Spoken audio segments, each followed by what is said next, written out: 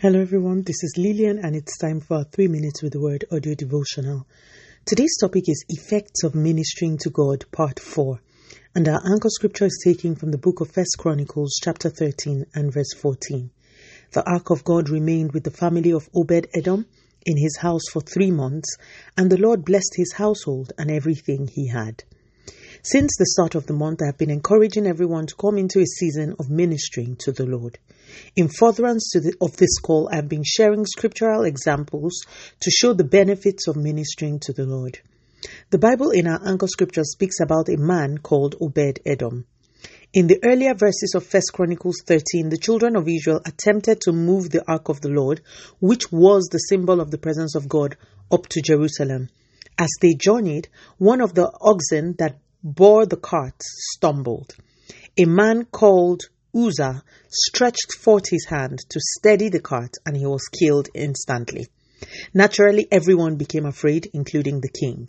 No one wanted to have anything to do with the ark for that time, and the Bible tells us that they took the ark of the Lord to Obed-Edom's house. I gave this background just so you can envisage the kind of period that it was for Obed-Edom.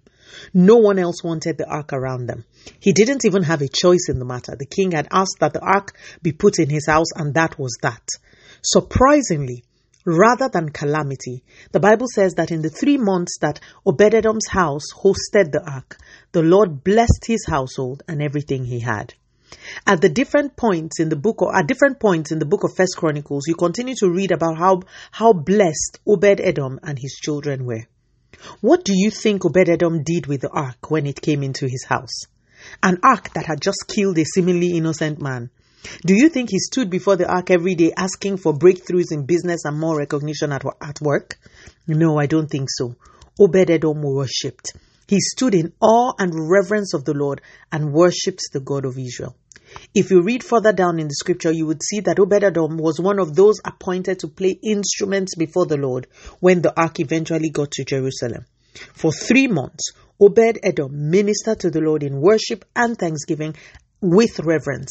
And the Bible says everything about him became blessed. This wasn't speculation. He was obviously blessed. He received capacity to write many songs, worship songs. His sons, according to 1 Chronicles 26:6, became mighty men in the society with great abilities. He became prosperous and was an all-round blessed man, not because he asked for wealth, but because he took time to minister to the Lord.